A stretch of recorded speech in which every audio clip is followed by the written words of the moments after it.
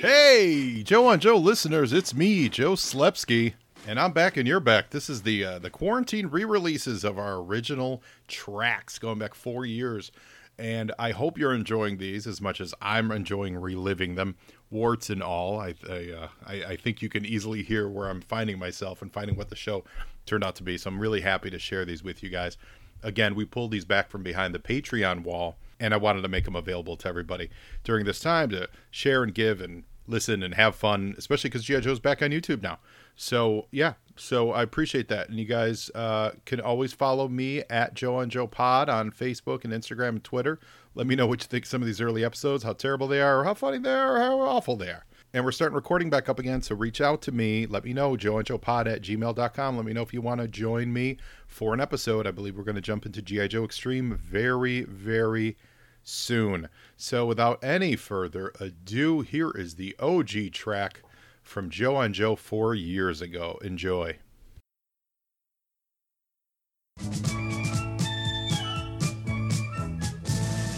You are listening to the Joe on Joe podcast, the only podcast where Joe talks about Joe. And now, your host, Joe Slepsky. Hi, and welcome back to Joe on Joe. I am your host, Joe Slepsky, and we've got a solo shot this week. No guest, but I'm happy to walk you through the latest episode, which is called Jungle Trap.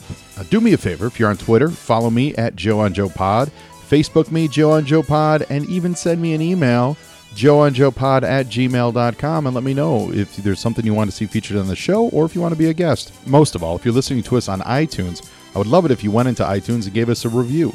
All the reviews we can get will help the visibility of the podcast and make sure it spreads to more and more Joe fans. We know you're out there. And so, without further ado, let's get into this week's episode, episode 20, called Jungle Trap.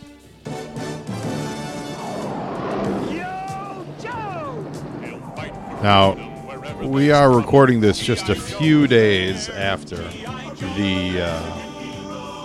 the tragedies in Orlando. And not to get too into it, but just want to send our you don't want to say thoughts and prayers either, because that's pretty stupid. Just want to send a message out to anyone out there who is, and it's going to sound hypocritical, because frankly, it's a G.I. Joe podcast, and, you know, it's about military, and it's about shooting and guns and all that stuff, but, you know, anyone out there that's just feeling marginalized or feeling like you've got no way out and your life's not exactly what you want it to be, violence like that's never the answer. You know, I think if there's one thing we do learn from the Joe Show, it's that violence is typically the last resort, you know, that, anyway, so that's my soapbox. I'm going to get off it, and we're going to get into an amazing episode of Joe on Joe, written by Mr. Paul Dini. If you don't know who Paul Dini is, get your head out of your wazoo. Paul Dini is a legend in animation and just the geek world of comic books and everything. He wrote for G.I. Joe. He wrote for Masters of the Universe. He's written on like almost every cartoon since the early mid 80s. He did consultation, or I think he was in the writer's room in the first season of Lost. Most importantly is he did Batman the Animated Series along with Bruce Timm. He's an amazing author. He's an amazing writer. And he actually has a book coming out very soon that I want to say is called A Very Dark Knight, or A Dark Knight with an N-I-G-H-T, and it's the first Batman book that's going to be published by Vertigo. Typically, Batman's published by the regular arm of DC. They've never done a Vertigo Batman book, and what it is it's detailing his true life experience of getting attacked when he in like I want to say mid-90s by muggers. Basically, he got mugged and really broken and really, really in a bad place. And he had to work through it. And I mean, he's a huge success, raging success. And I'm looking forward to the book. Have not read it yet myself, but my understanding of it is it's like the internal debate in his head of Batman and the Joker saying, you know, get up out of that chair and go back into society, get up and be a part of life again, because you can't let these defeats get you down. So I'm excited that Paul Dini wrote this episode, and I think it shines through. It's one of the better, I guess more one of the, not, well, I don't want to say well written, because they're not to detriment any other ones, but it's an interesting tale. It's got a fun, it's got a bunch of ups and downs to it. So we start out in a place like Cairo. It looks somewhere like the Middle East, like Egypt somewhere. Think Raiders of the Lost Ark, when they're running around in the market square. And the Joes are there to rescue a doctor, as typically, doctor scientists they always are. And they get basically ambushed by Cobra. And in disguise is Zartan. He's the main bad in this episode. So the Cobra troops did kidnap the doctor, and they've got him in his custody. And it's Duke, Scarlet, Recondo, and they get ambushed by his tanks and the Dreadnoks, and out of nowhere, Snake Eyes jumps off the ceiling, and he karate kicks him in the face, and he kind of saves the day, saves their bacon. Oh, and lest we forget, Rock and Roll is with the guys too. I didn't mention Rock and Roll. He's actually got a fair amount of screen time in this episode, and he's awesome. He's a surfer boy from Los Angeles, and he's just dynamite. So where we're at now is the Joes are taking out his tanks, and the Joes have to go rescue Shakur. Now we can't go any further without mentioning the fact that the doctor's name is Shakur, and absolutely pronounced and probably spelled like Tupac Shakur. So all throughout the episode, they keep saying we have to get Shakur, and I just keep thinking of Tupac. Once again, Tupac didn't die. He's making G.I. Joe cartoons. That's what happened. So the Cobras kidnap Shakur, and they throw him on a water moccasin, which was piloted by Copperhead, and they escape via the water canal. Recondo says, let's regroup at the APC, which APC is one of the cooler toys. It was the larger vehicle where you could fit all the soldiers and store them. So right now they're sitting inside the APC, which is pretty neat. To get the inside of one of your toys. I don't know why that tickles my fancy. But he basically says there's a location inside the jungle that's really dangerous if you go on foot. So they're going to have to take the dragonflies. So now they've been joined by Dragonfly pilot Wild Bill and Ripcord. And they're heading towards what they believe is the Cobra Temple, which there's Cobra Commander and Mr. Shakur himself. Who are you? I am the Supreme Commander of Cobra. You may bow if you wish. I love that they were still using the words like the Supreme Commander names too. Now, also, I want to take this time to say this week I got in the mail a fantastic Kickstarter project that I backed, and it is called The 3D Art of G.I. Joe, and it's 3 volumes of all the original artwork from the Joe toys from 83, 84, 85, etc. And it's, I believe their Twitter tag is at 3D Joes, and the book looks fantastic. It's so enjoyable, and reading through it, I'm seeing all kinds of errors that I've made on this show myself, saying like, "Oh, this guy wasn't a Joe then, and this guy wasn't a Joe then," and then I'm looking at the toy releases, and of course that character was a Joe, or like Destro was part of the second wave. I always thought Destro was part of the first wave. Cobra Commander wasn't even part of the first wave. Did you see anything? I think on one episode, and by the way, my dogs are going a little nuts in the background, so we'll see how that sounds. I think on one episode I said that they never did a Cobra base. Apparently, they did a Sears limited, Sears special. Remember back in the day? I don't know if everyone remembers, like Star Wars toys. Sears did all kinds of deluxe only, Sears only toys. They did a cardboard Cobra base out of Sears. I want to say I remember, but I think that'd be a lie. It looked awesome. Like, it was just so cool. So right now, we're getting a great Dragonfly Fang battle. As the helicopter fight. They're fighting in the sky, and there's a lot of fangs. They keep coming, and the dragonflies were doing well, except they're getting flanked left and right by it.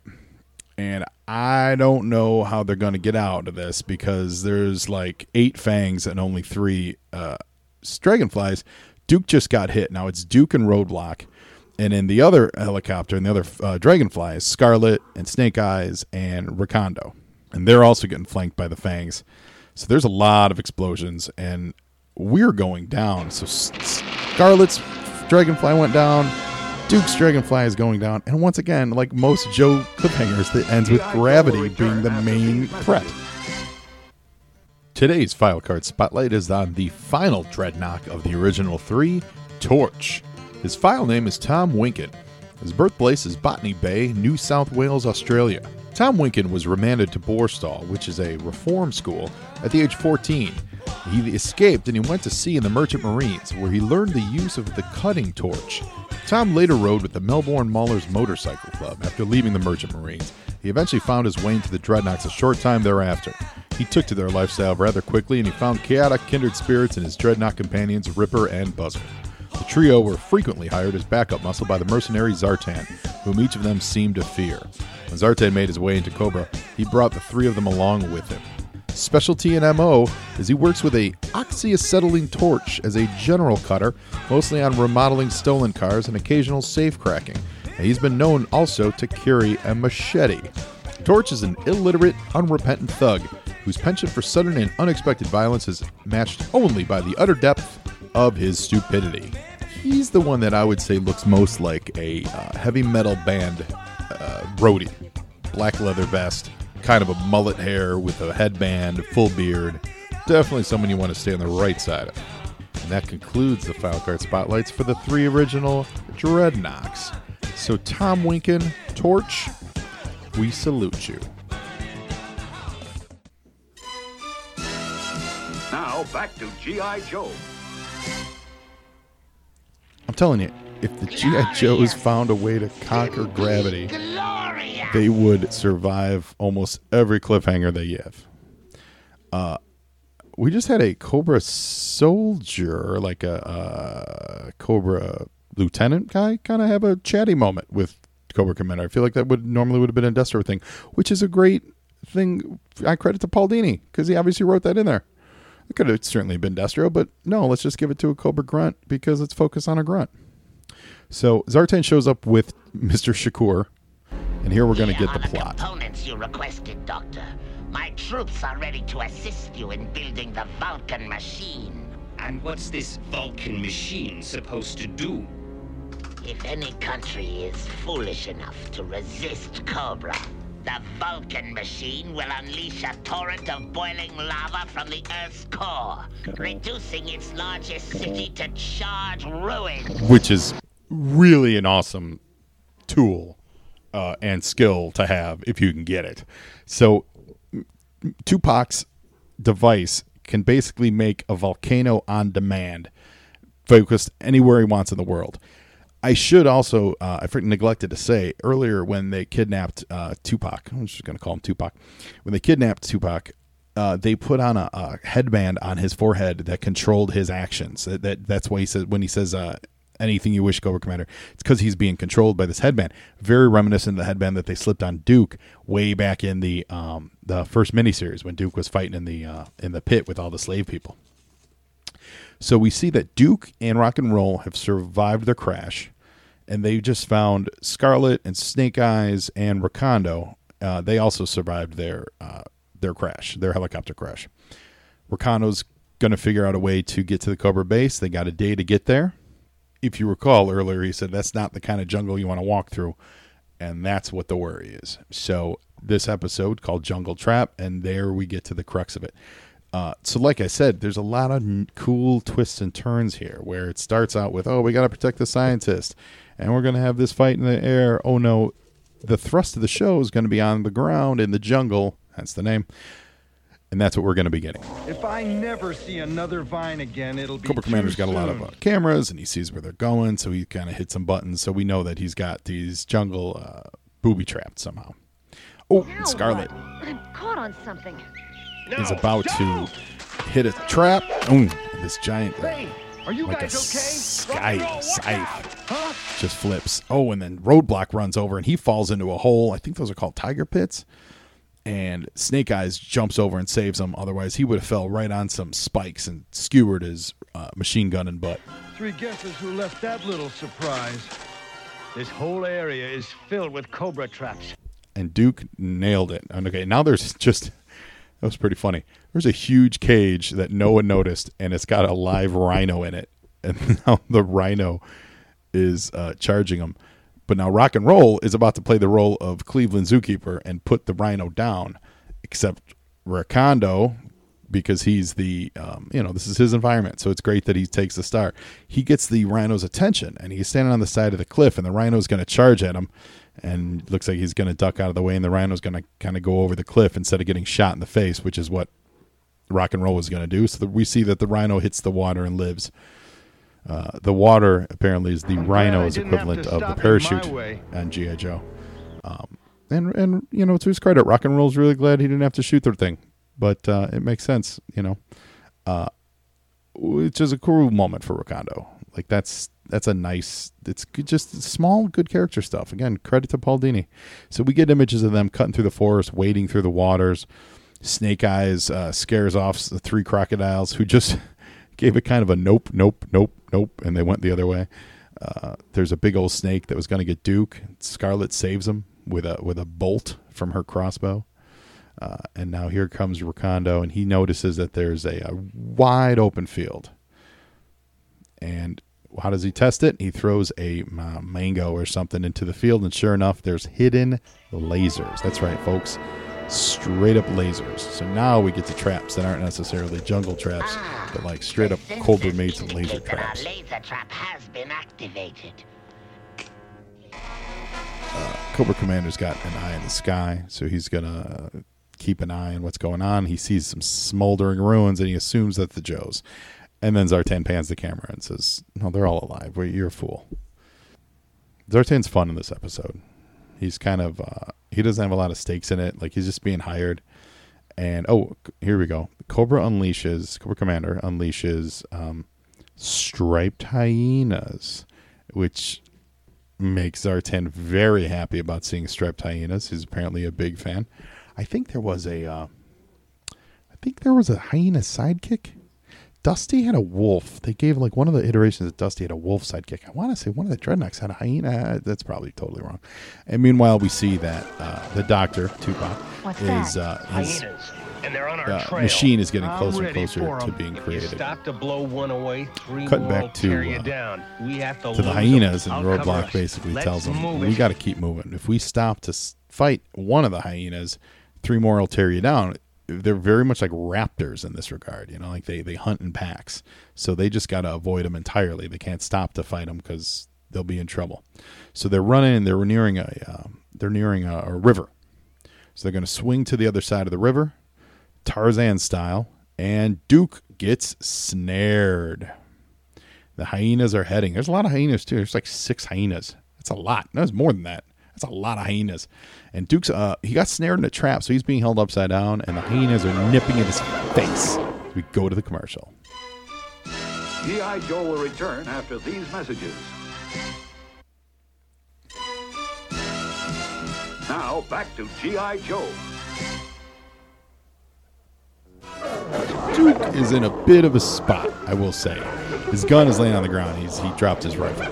And he is just ducking these hyenas. But Snake Eyes swings back to the other side, does a complete super somersault flip, gets ordered by Duke to go back. Snake Eyes just kicks this hyena in the face, and now he's karate chopping all of them. And he picks up Duke's rifle, and he starts shooting all the hyenas off. He hands Duke a knife. Duke cuts himself down. I told you to go back. You deliberately disobeyed an order. But if you don't say anything, I won't either. That's great. And Snake Eyes gives him the old thumbs up. Well. And now here we go. Like Copperhead pulls up in his water moccasin. Jungle rats. The only thing a rat's good for is target practice. Copperhead is modeled after the sheriff, the warden from Cool Hand Luke. And we got here is a failure to communicate, which is, I forget the actor's name, but he was a great actor. It's an amazing role. But that's whoever's doing the Copperhead voice is absolutely channeling failure to communicate.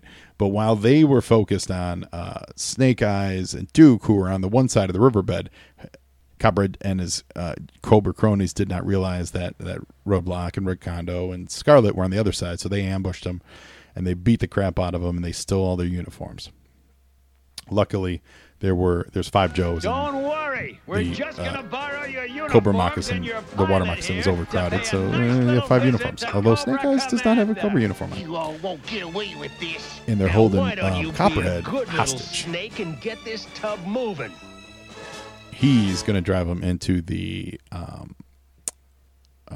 Cobra base. So this is how they're going to get in. So they look pretty sweet. They're all in I hope you don't incognito. mind pretending to be our prisoner. It'll give us a better chance of sneaking in. And Snake Eyes giving the old universal A-OK How sign. much farther, poison He's playing breath? the part of Chewbacca.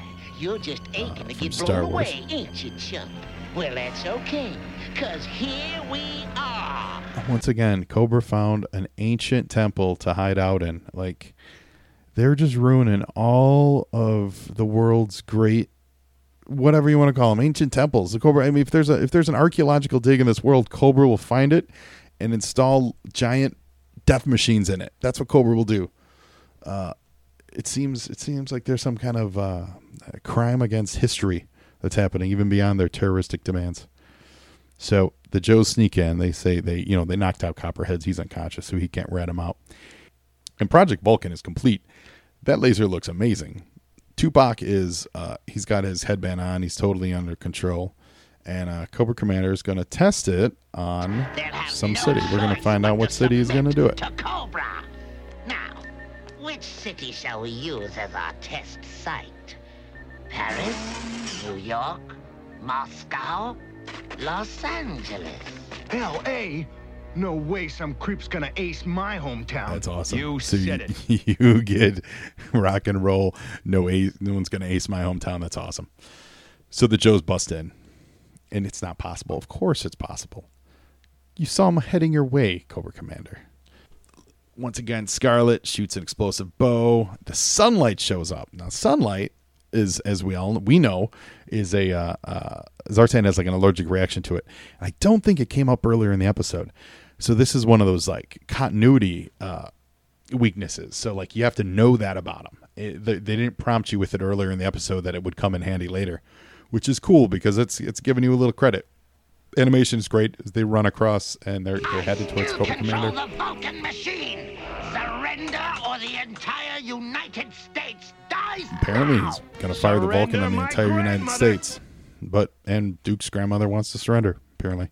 So they shoot the machine and blow it up, and they're just blasting away at it. And, of course, it's going to explode. I mean, it's probably a fairly sensitive electronic device, and they got a bunch of,